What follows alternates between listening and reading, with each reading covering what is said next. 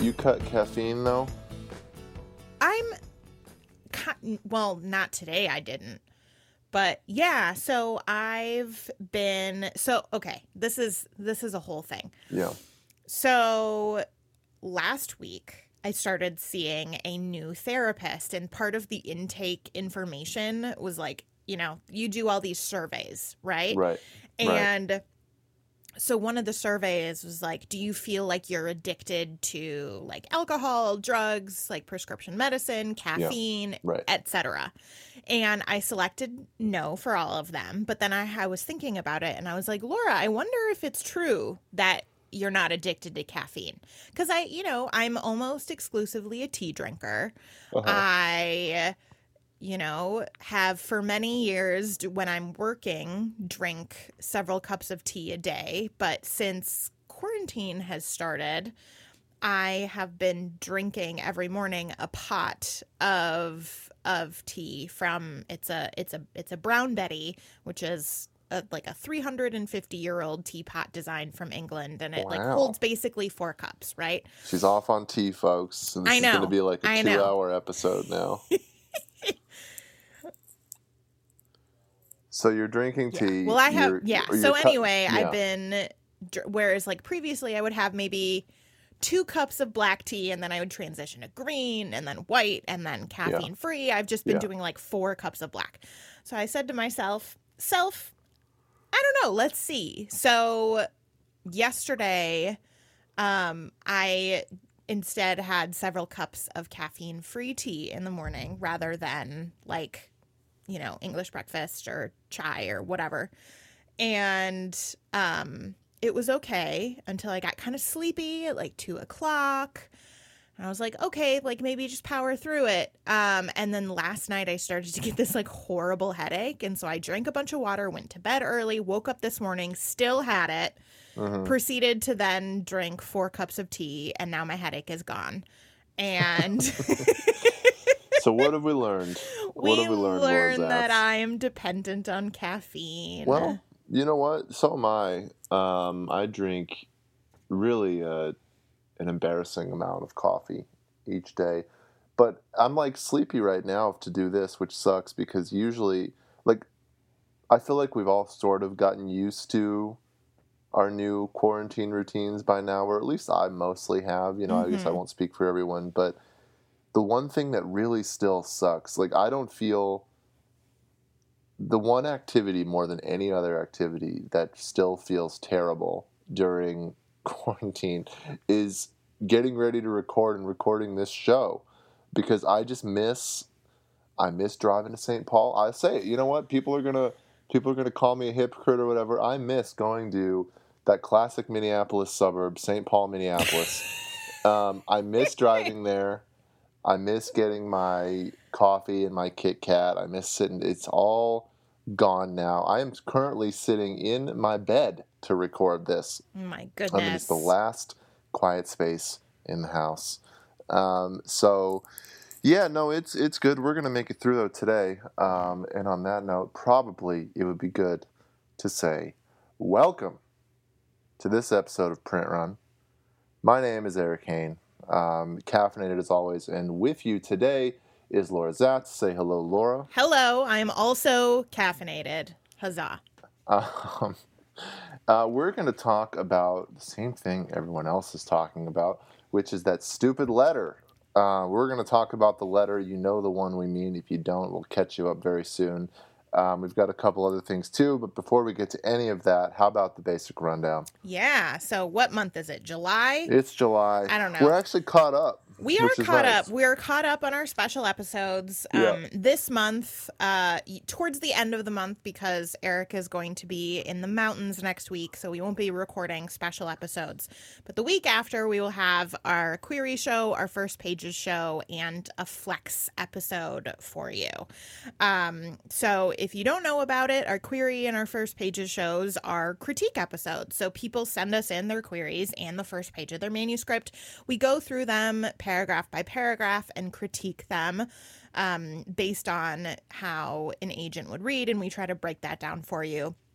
And then we also have a third episode that we kind of keep open based on what your needs are as writers. And so we've done episodes about contracts. We've done kind of just an aggregate like To Loon It May Concern or Ask Print Run episode.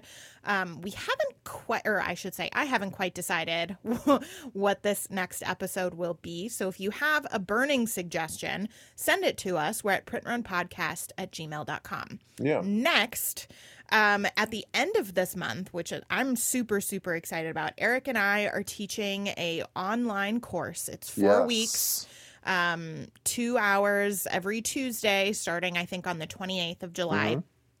And it's through the Loft Literary Center, which is a literary center in the Twin Cities, but this is digital, so like anybody can take the class.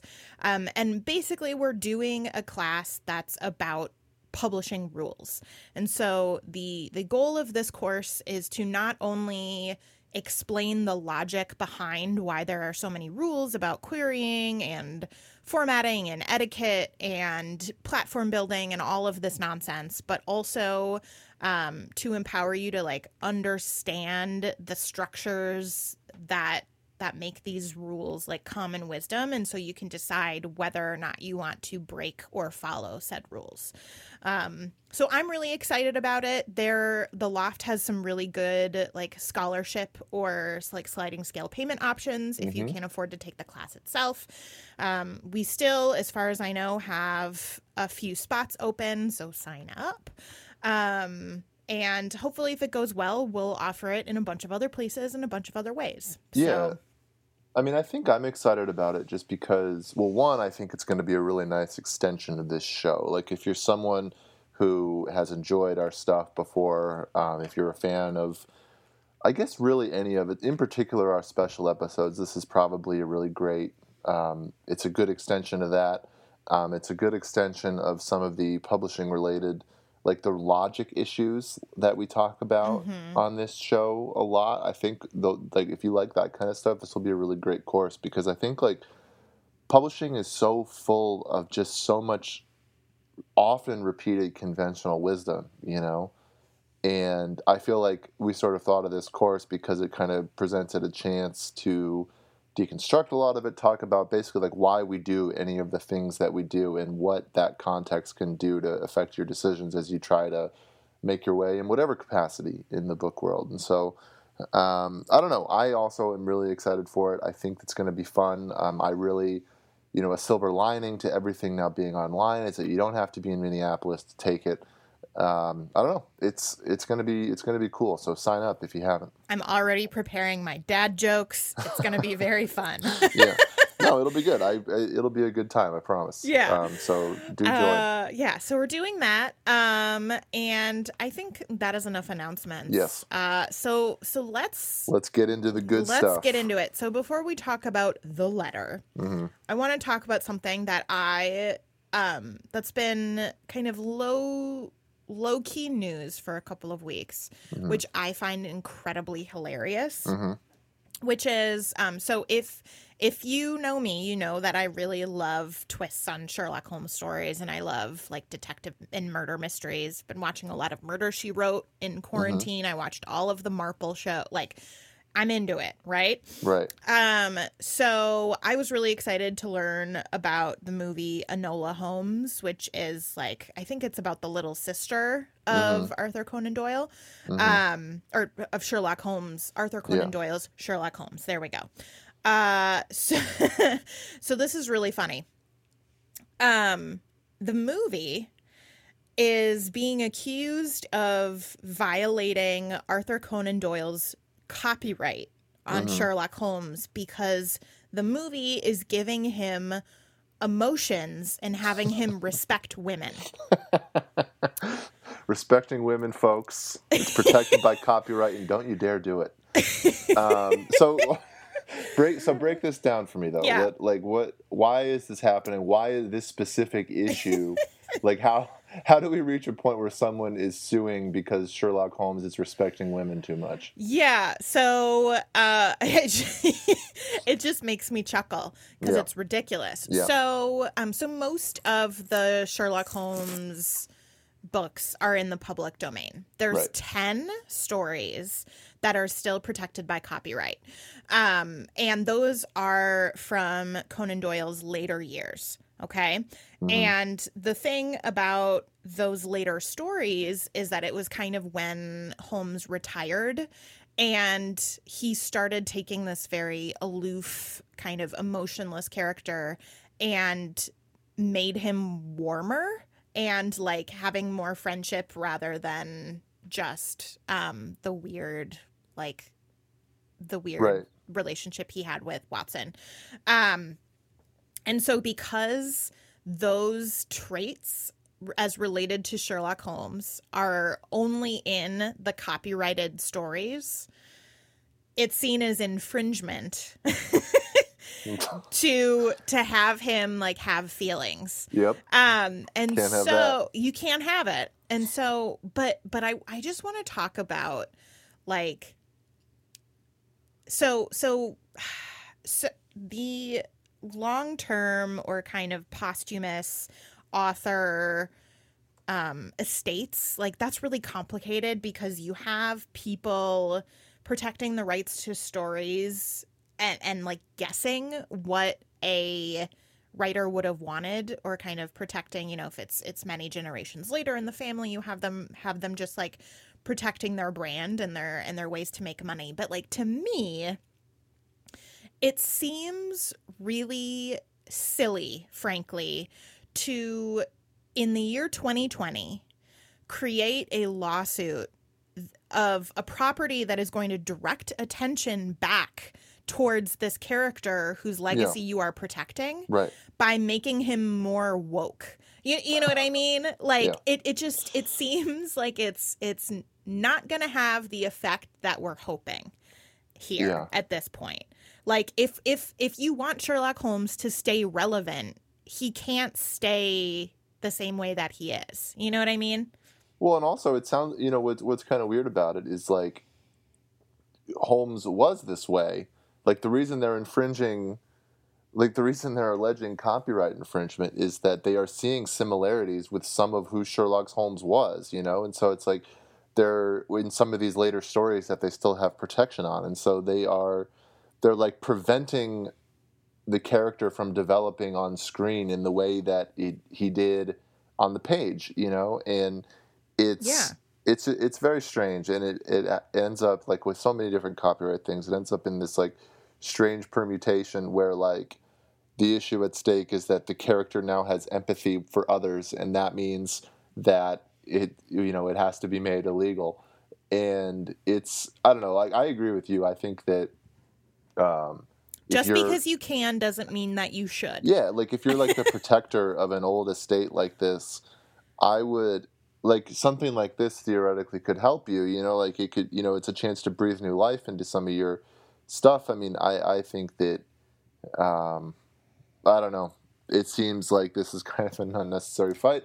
And when you frame it in the way that we're able to frame it, and that this article in The Verge is able to frame it where like they're suing because the character respects women too much, like I think maybe everyone should like drink a glass of water and settle down, you know?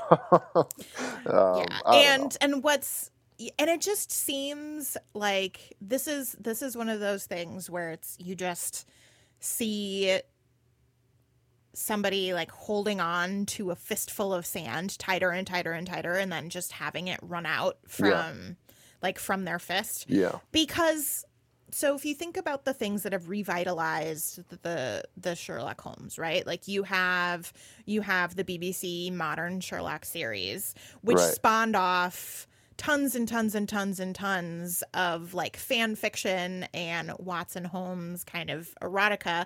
And one of the things that this complaint is specifically stating is that it's infringing copyright to claim that Sherlock would care if Watson is injured or kidnapped. And it's like completely ignoring that a lot of modern fandom only cares about that side of things. Mm-hmm.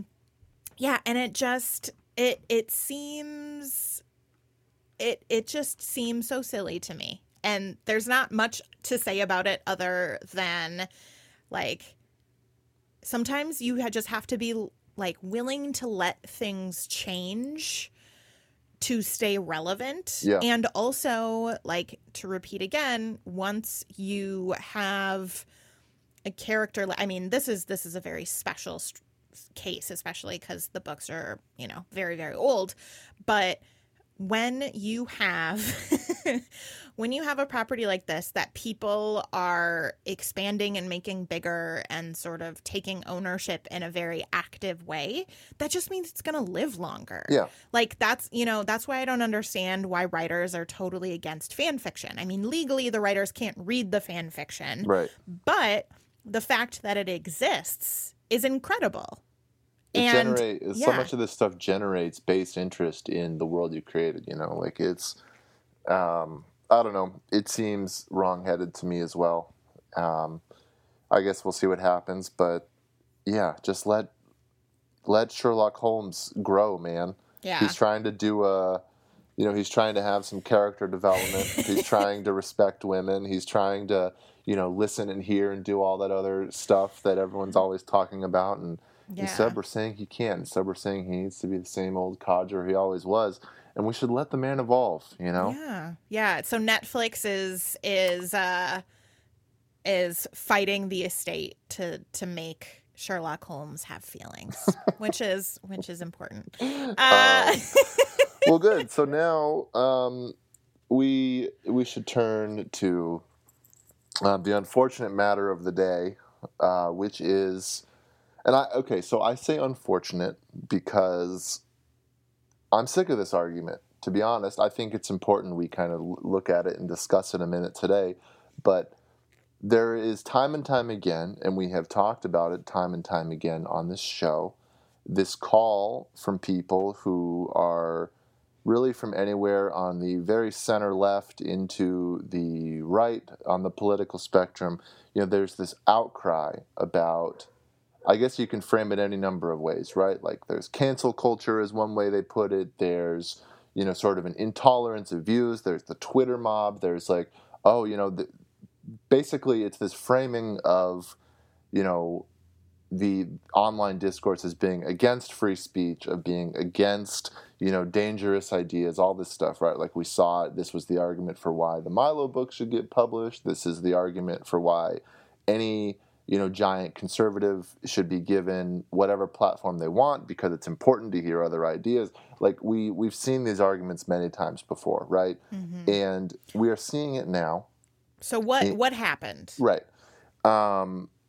This week in Harper's, which is worth noting, and this is a key facet to all this, is a very prestigious magazine with a big audience and a big platform, has published an open letter basically decrying these things, and it was signed by all sorts of big name and well-platformed and well-compensated and very job secure. Again, like it's important to understand who is participating in this.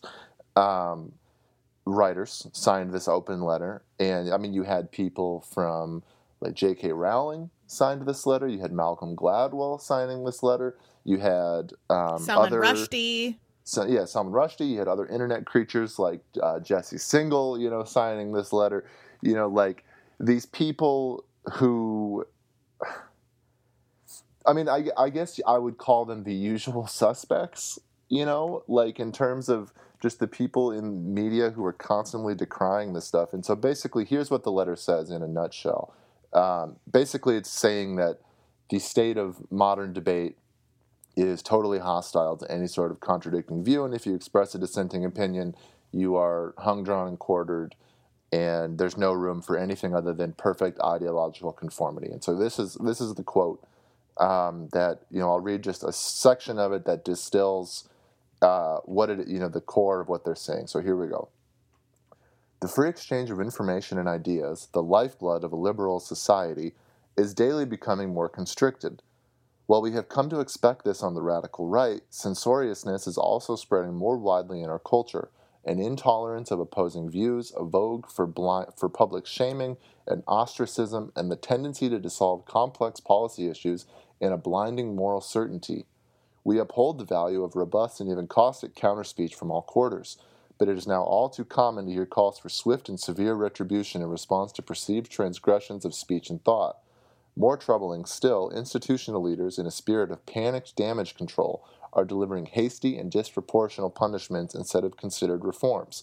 And then they list some things that they are seeing as happening here. So I want to read these because I think it's important too. Editors are fired for running controversial pieces. Books are withdrawn for alleged inauthenticity. Journalists are barred from writing on certain topics. Professors are investigated for quoting works of literature in class. A researcher is fired for circulating a peer-reviewed academic study. And the heads of organizations are ousted for what are sometimes just clumsy mistakes. And so basically what we have here on its face, and if you are taking this is, I think, the key. If you are taking this totally context-free, if you haven't paid attention to who these people are, to what they're talking about, to any of the kind of stuff, you would look at this and you would say, okay, there's not that much to object to here, right? Like, they're basically saying we should have a healthy space to say whatever you want without being shouted down, or you should be able to say, you should be, respectful debate should exist. We should be able to have a diverse set of opinions available, all this kind of stuff. Which no one is really disagreeing with as a concept, but that's not actually what's happening here, right? Like, and I think it's worth noting that in the list of things they're perceiving as happening, they don't actually name any specifics, and they won't tell you which editors are fired for running controversial pieces. They haven't listed here which books are being withdrawn for alleged inauthenticity. They aren't willing to say which journalists are barred from writing on which topics, any of that. They have no specifics, and I think there's a really detailed reason for that, and it's because, and this is something actually I thought that N.K. Jemisin put really well the other day online when she was talking about it, and it's that if you ask these people for specifics, you would realize that what they are actually saying is they want to debate people's humanity. They want to debate people's rights. They want to do all these things. Like, the stuff they are calling for debate on are often matters of liberty that should already be settled, that are mostly calling into question and bringing to light the same sort of views they're saying are, being espoused by the opposite side. So I don't know.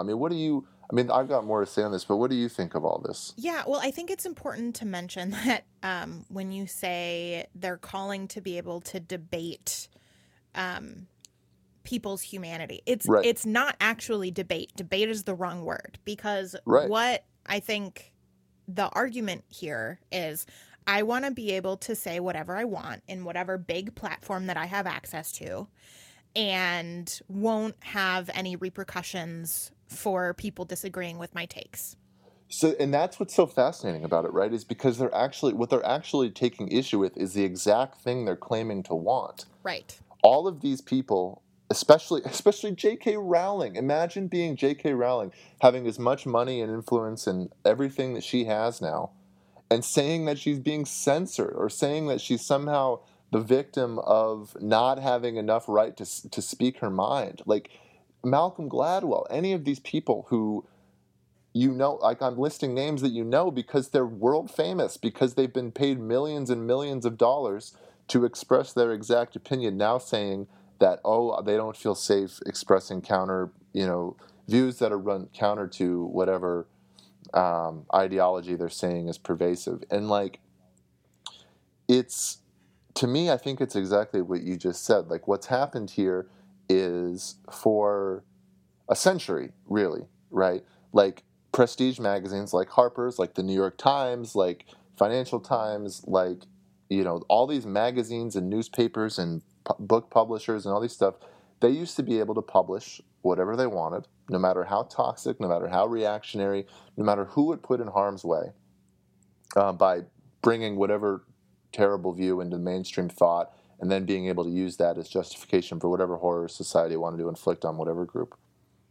They used to be able to do that without hearing from anyone. Mm-hmm. Right? Or they would, but they would get letters and then they would just throw them in the trash. You could just shut that up. But what's happened now is when, for instance, J.K. Rowling gets on the internet and starts promoting transphobic views, and sort of doing the classic frame, just asking questions about, trans issues, about things like that. People tell her she's wrong. People get in her replies and say, hey, this is hurtful. This is, what you're saying is contributing to violence against a vulnerable group. She perceives that, and these people, for whatever issue these people have, I think it should be noted, often this stuff revolves around trans issues because lots of these people are, there's a lot of people on this list who are specifically transphobic. But it's like they perceive the response to their espoused ideas as being the censorship they're so mad about. And what I just want to say is they're not actually looking for debate. They're not actually looking for open society. And the reason we know that is because they're expressing views that, contrary to what they're saying here, are not actually out of the mainstream. You know what I mean? Most of the stuff they're saying, you don't have to be some sort of dark web, revolutionary to say you don't like trans people. That's just an opinion that a lot of people have. You know what I mean? And our society has been built around people saying that and treating those people poorly for a very long time. You're not some sort of hidden insurgent for expressing some of these bigoted views. They've been often policy in America for a long time. The idea that you're censored for expressing some of these regressive things, no, that has been I guess maybe saying it's the mainstream view is wrong because public opinion isn't the same as what our policies are. Mm-hmm. But we live in a world that is ruled by the exact opinions these people are expressing. The power is with them. And what they're trying to do is the same thing that, reactionaries always try to do, is claiming that any opposition to their ideas in an open way. And again, we're talking about responses, right? No one is saying J.K. Rowling should be jailed. No one is saying we should take these people's livelihoods away. We're disagreeing with them publicly in the exact way they're claiming to want, and they're instead claiming that as oppression. So I think the power is really, really important. Yeah. And I think the main discourse, at least in the circles that you and I follow, about this specific letter, and there was a really good refutation that we'll link to on our social media that was published today by a lot of journalists and academics, where it's basically looking at how cancel culture absolutely is a thing, but for marginalized people. Right. Oh, yeah, that's the thing. So say more on that for a second. So it's more of just that when somebody is afraid of being canceled, they're afraid of having their power and their access and their money taken away. Right. And we've seen time and time again when somebody who is cisgender, heterosexual, white, Christian, able-bodied, etc., when they, are the best-selling children's book author of the entire history of the world, and they have more Twitter followers than their country, right. Has people living in it. They people turning on them ideologically is not actually taking away their power. But then again, I saw an example that was really fascinating to me with Eartha Kitt said one bad thing that people didn't like at a White House luncheon, and she had to leave the hemisphere for a decade and couldn't get work. You know what I mean? You have the people being blackballed from their work. You have people being fired. What's really hilarious to me is a lot of people who signed this letter have very demonstratedly gone and tried to get journalists or other writers or thinkers fired because these they people have love disagreed. Canceling people. Love canceling they love people. It. No, like you have like Barry Weiss is on this list. She's a, you know, if you don't know her, good for you. It means you've been avoiding the internet. But like, you know, she's a New York Times opinion writer. She's in her life, she's tried to get professors fired for being pro-Palestinian and things like that. Like, these people who claim to want debate love using institutional power to silence people. Right. And if they actually cared about what they are calling quote unquote cancel culture, they would care about things like people being fired for being gay or trans. They would, you know, care about, you know, people, you know, who is like routinely forced out of media jobs for, you know, whatever circumstances. Like, I think it's not a coincidence, for instance, that Harper's, the magazine that publishes, is a place that doesn't pay their interns.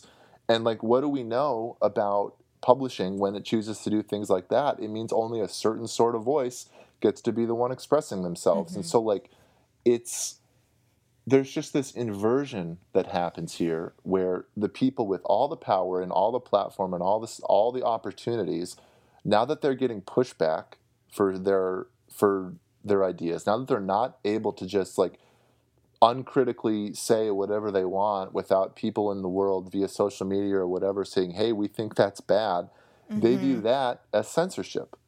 You know, and what we've said that before, like if you're someone who is used to power and privilege, any amount of leveling that, and to be clear, these responses are not leveling that. Like, all of the people we've described are still very much in power, and if we quote unquote cancel them tomorrow, they will still have all the same power. Not like we're not actually taking anything from any of these people. Like, they view that though as oppression, right? Like, if you're used to privilege, you very often can see equality as oppression, and it's very strange. And I think that it's just like, again, I want to get back to like this idea that like, so like just looking at their examples, right? Like they list here, you know, editors are fired for running controversial pieces. It's like, oh, that sounds really bad. What are your examples for that? And it's like, well, they don't have one. And what they're hinting at, I think, is James Bennett getting fired from the New York Times. Resigning from the New York Times. He resigned, but they probably had a hand in discussing that with him.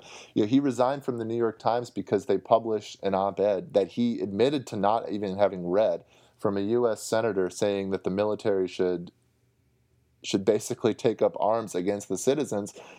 And a bunch of New York Times journalists said, hey, this puts me in danger, you know, like, and it's like, okay, well, when you actually add the example that they're referring to here, it seems like maybe that was the right course of action, you know, or like the books are withdrawn for alleged inauthenticity. You know, they're probably talking about American Dirt, which we have talked time and time again about all the reasons why it was good that book got pushed back. You know what I mean? Like, But that book still got pushback, and it still made the New York Times list and was still Oprah's book club book.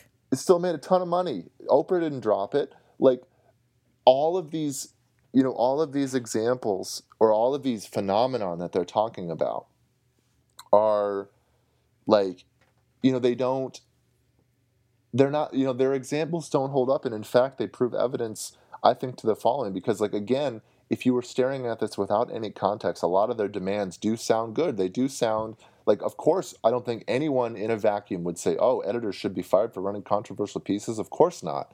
That doesn't make sense as a principle. Or like, you know, people should be barred from writing certain things, or books should be sold. But like, what I would just say to these people is like, you know, or like, here, journalists are barred from writing on certain topics.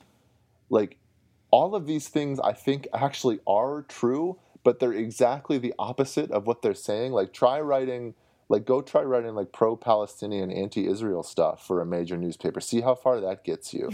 Go start trying to write you know, like stuff about trans rights. Like, you're not seeing these pieces because they don't fit the editorial models these places have. There actually is a severe imbalance of opinion, but it's the exact opposite they're describing. Like, the idea that, and this is why, like, if there's one thing I want anyone listening to this to take away from people who make these calls, is they're talking about debate.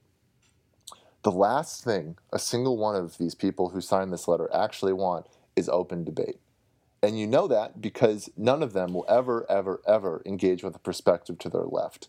They have no interest in actually discussing trans rights in a good faith way. They have no interest in talking about any of the systems of oppression that they're claiming are, one, they claim they're non-existent, but two, they say the people who advocate for dismantling those systems are somehow the dominant ideology. Like it's just this inversion, and they're not actually looking for an open conversation, because an open conversation would mean our editorial boards would look a lot different than they do.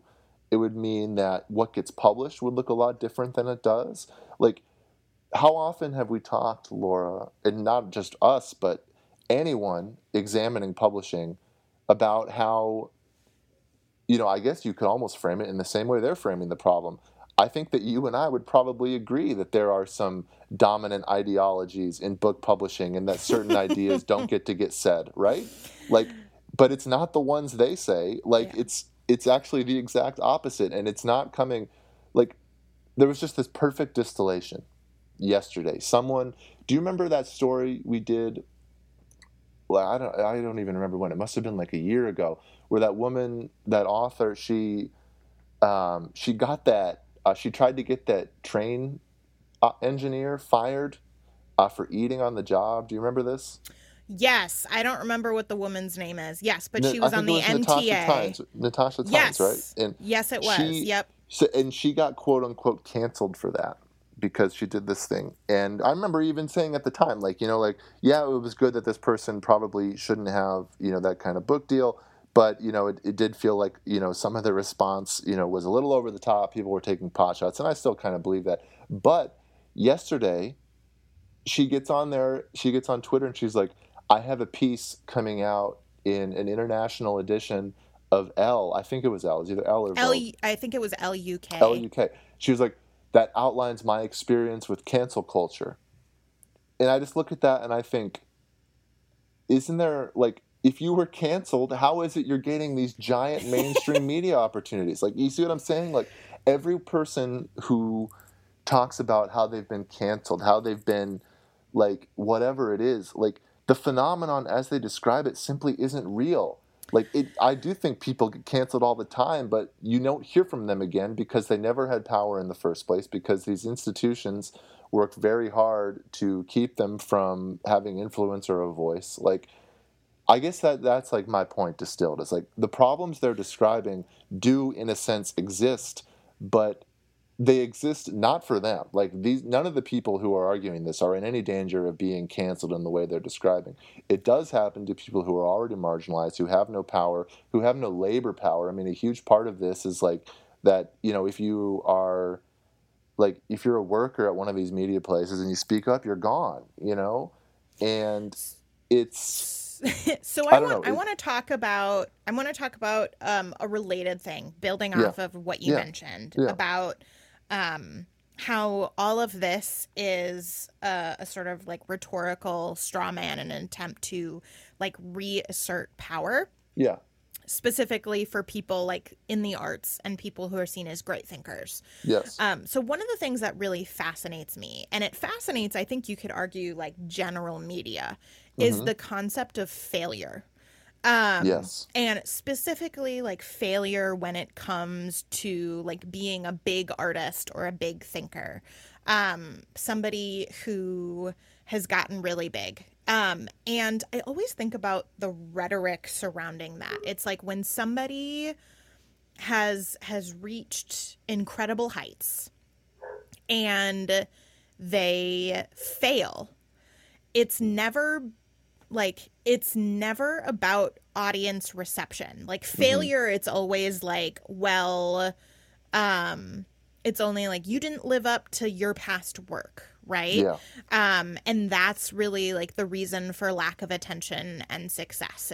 It's and if it is like, if there is this idea that you have not personally failed, but you're still not being successful, then it ends up being framed in such a way that's less about what the audience like thinks or believes, and it like treats an audience like sheep. Like I keep thinking about like when Dylan went electric, right? Like that totally shifted consumer behavior because then all of a sudden everybody wanted electric guitars.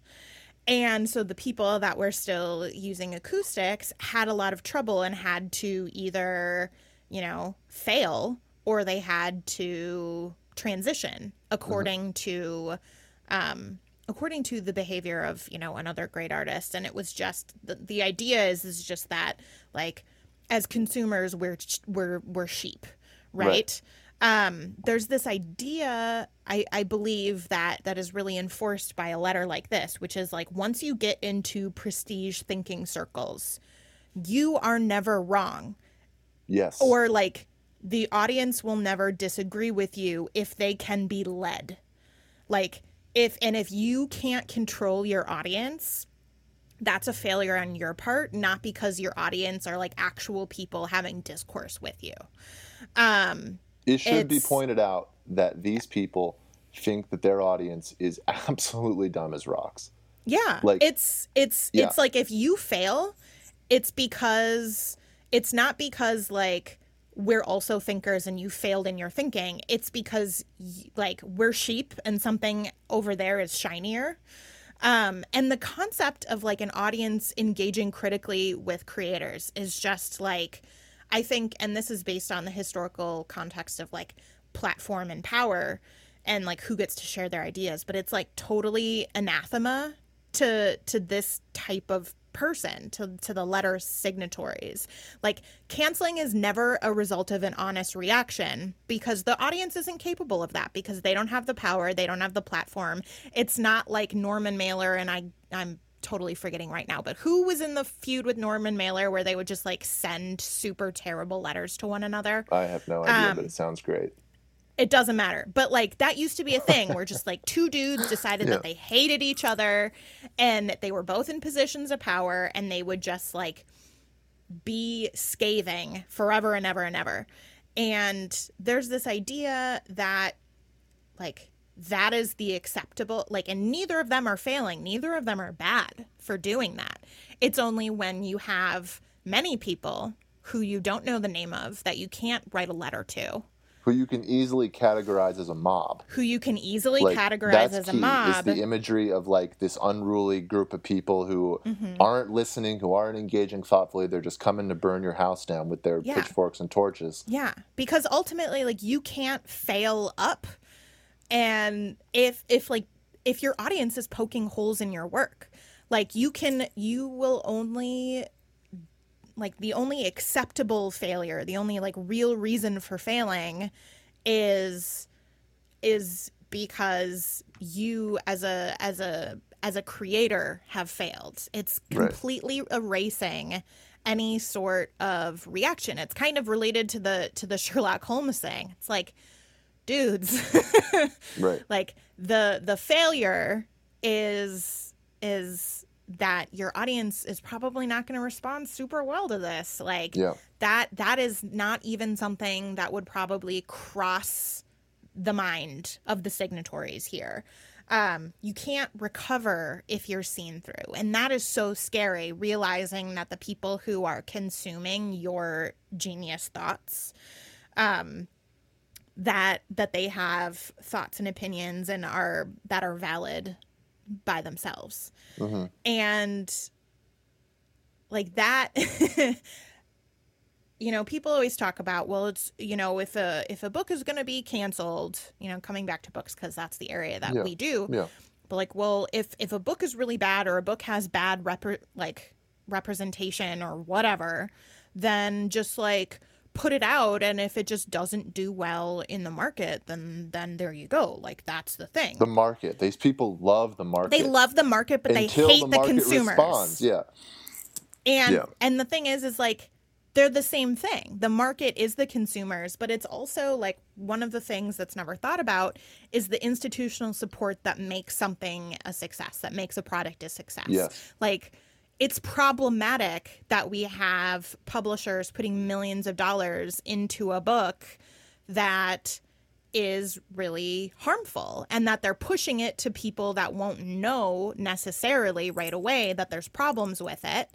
And then like if you put millions and millions and millions of dollars into a book launch, the book's going to sell a lot of books because that's how it works. Like people in publishing always love to pretend that they don't know how to do their jobs, and they're always surprised when something sells well. But the truth is that they do know how to do it. Yeah, and so like granting that to something that they know, like it's not just a pure mechanism. Well, if the book is good, it'll sell, and if it isn't, it won't sell. That's just never. That's a childish view of how book publishing works. It's a childish view of how book publishing works, and it also gets at this idea of like canceling and failure, that like a lot of these signatories believe that they're existing as thinkers and thought leaders and artists outside of a larger community, and outside like there is no social contract for what they're responsible for. You know what I mean? Like they're not like, I'm not sure that J.K. Rowling has ever thought, since the success of Harry Potter, how does my writing fit in with the larger landscape of publishing? They do not believe in consequences for themselves. They think that they should, yeah. Well, it's not, I mean, even consequences, because that has, you know, in some ways like a negative connotation, which it should in this case.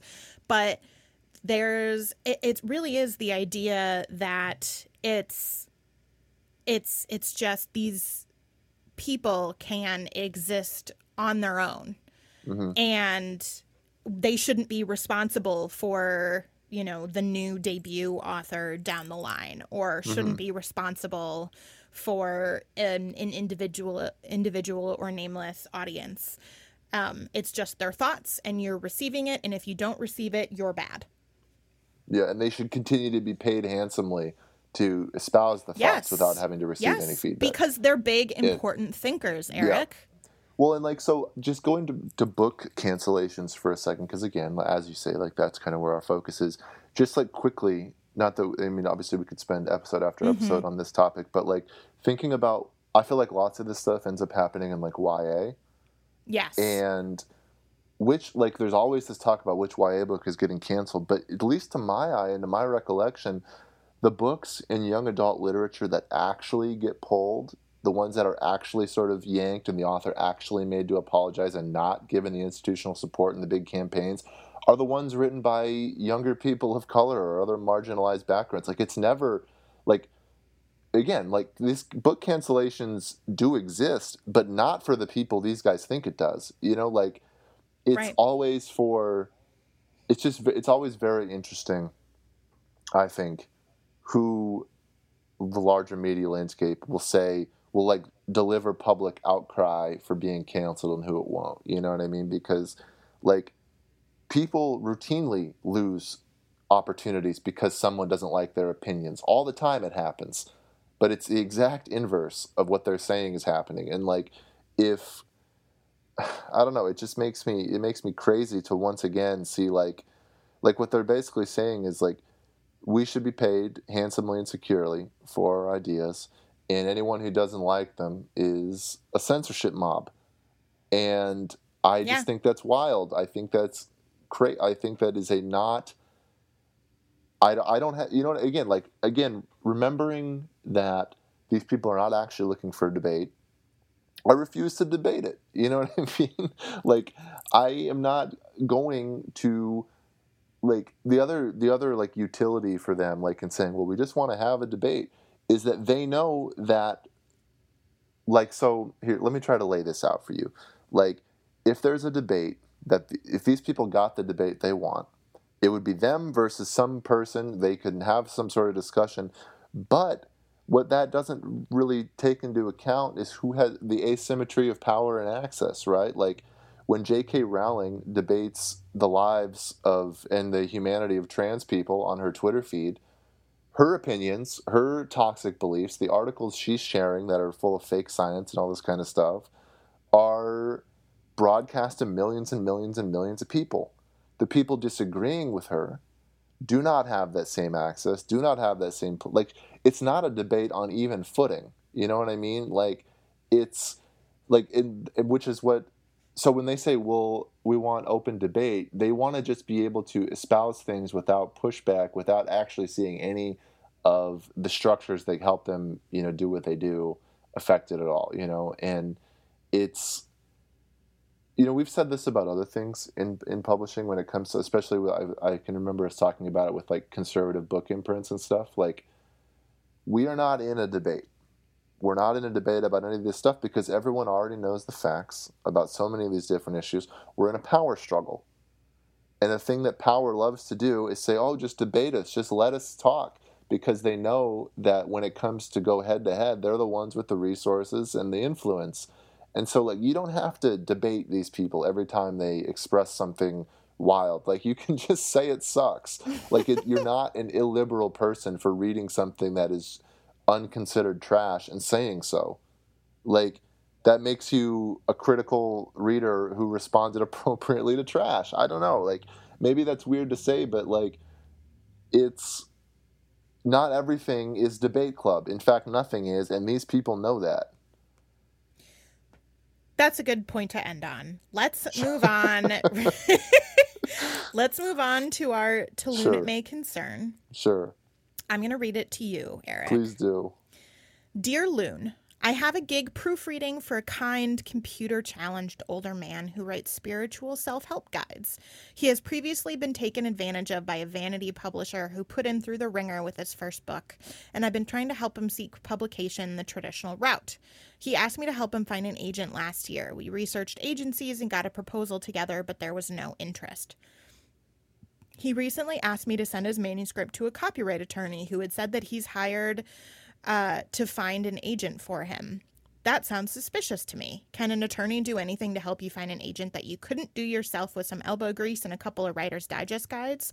Unless the guy has some personal connections in New York, I'm worried my client is walking into another trap due to his desperation to get published. That's the end of it. This is an interesting question, and it's a good one, I think, to address in a broad way, because I'm interested to hear what you think, Laura. I agree with this person's instinct that there's something. I guess I don't know if I would call it suspicious, but I do think something useless and even perhaps unwittingly exploitative is happening here, which is that ostensibly this kind, person who's just trying to get their book published has hired someone, probably for pay, to help them find an agent. They've hired a lawyer to help them find an agent. And I guess I really, really want to discourage our listeners from doing that. Not that there's anything, there's nothing on your end as a writer that is, unethical about doing that, but they can't do as they point out, they can't do anything you can't do. They're not offering access, they're not offering anything that is going to supersede your own ability to find and query people. I think this person should not hire this attorney, personally. I think that it's not going to get them any closer to what they want, especially knowing that they've already been taken advantage by other predatory publishing structures. If you feel comfortable doing so, and it seems like you do, it seems like you've got a relationship with this person, I would tell them that maybe this is not such a good idea. And I think the reason for that is, or I guess the broader phenomenon here is people trying to make this process into something that it isn't, Yeah. So 99.99999% of the time, nothing, including contacts or money, neither contacts nor money will get you closer to traditional publishing than just hard work and time. And a lot of the time, in a lot of ways, money or over reliance on personal contacts will trip you up. And just let that wash over you. Yeah. So when people, I mean, and even honestly, it even extends to, you have the opportunity to pitch an agent who's going to be in your city. And it's an agent who's in your city and talking to you in person might, because they don't like conflict or whatever, they might not say no right away, but it will have zero to do with whether or not they want to work with you and sign with you. also querying is free. But that's a different subject. Yeah. But like truly the biggest benefit that a person or that money can buy you is like knowledge, right? It's feedback. So It's like the never best access. it's feedback.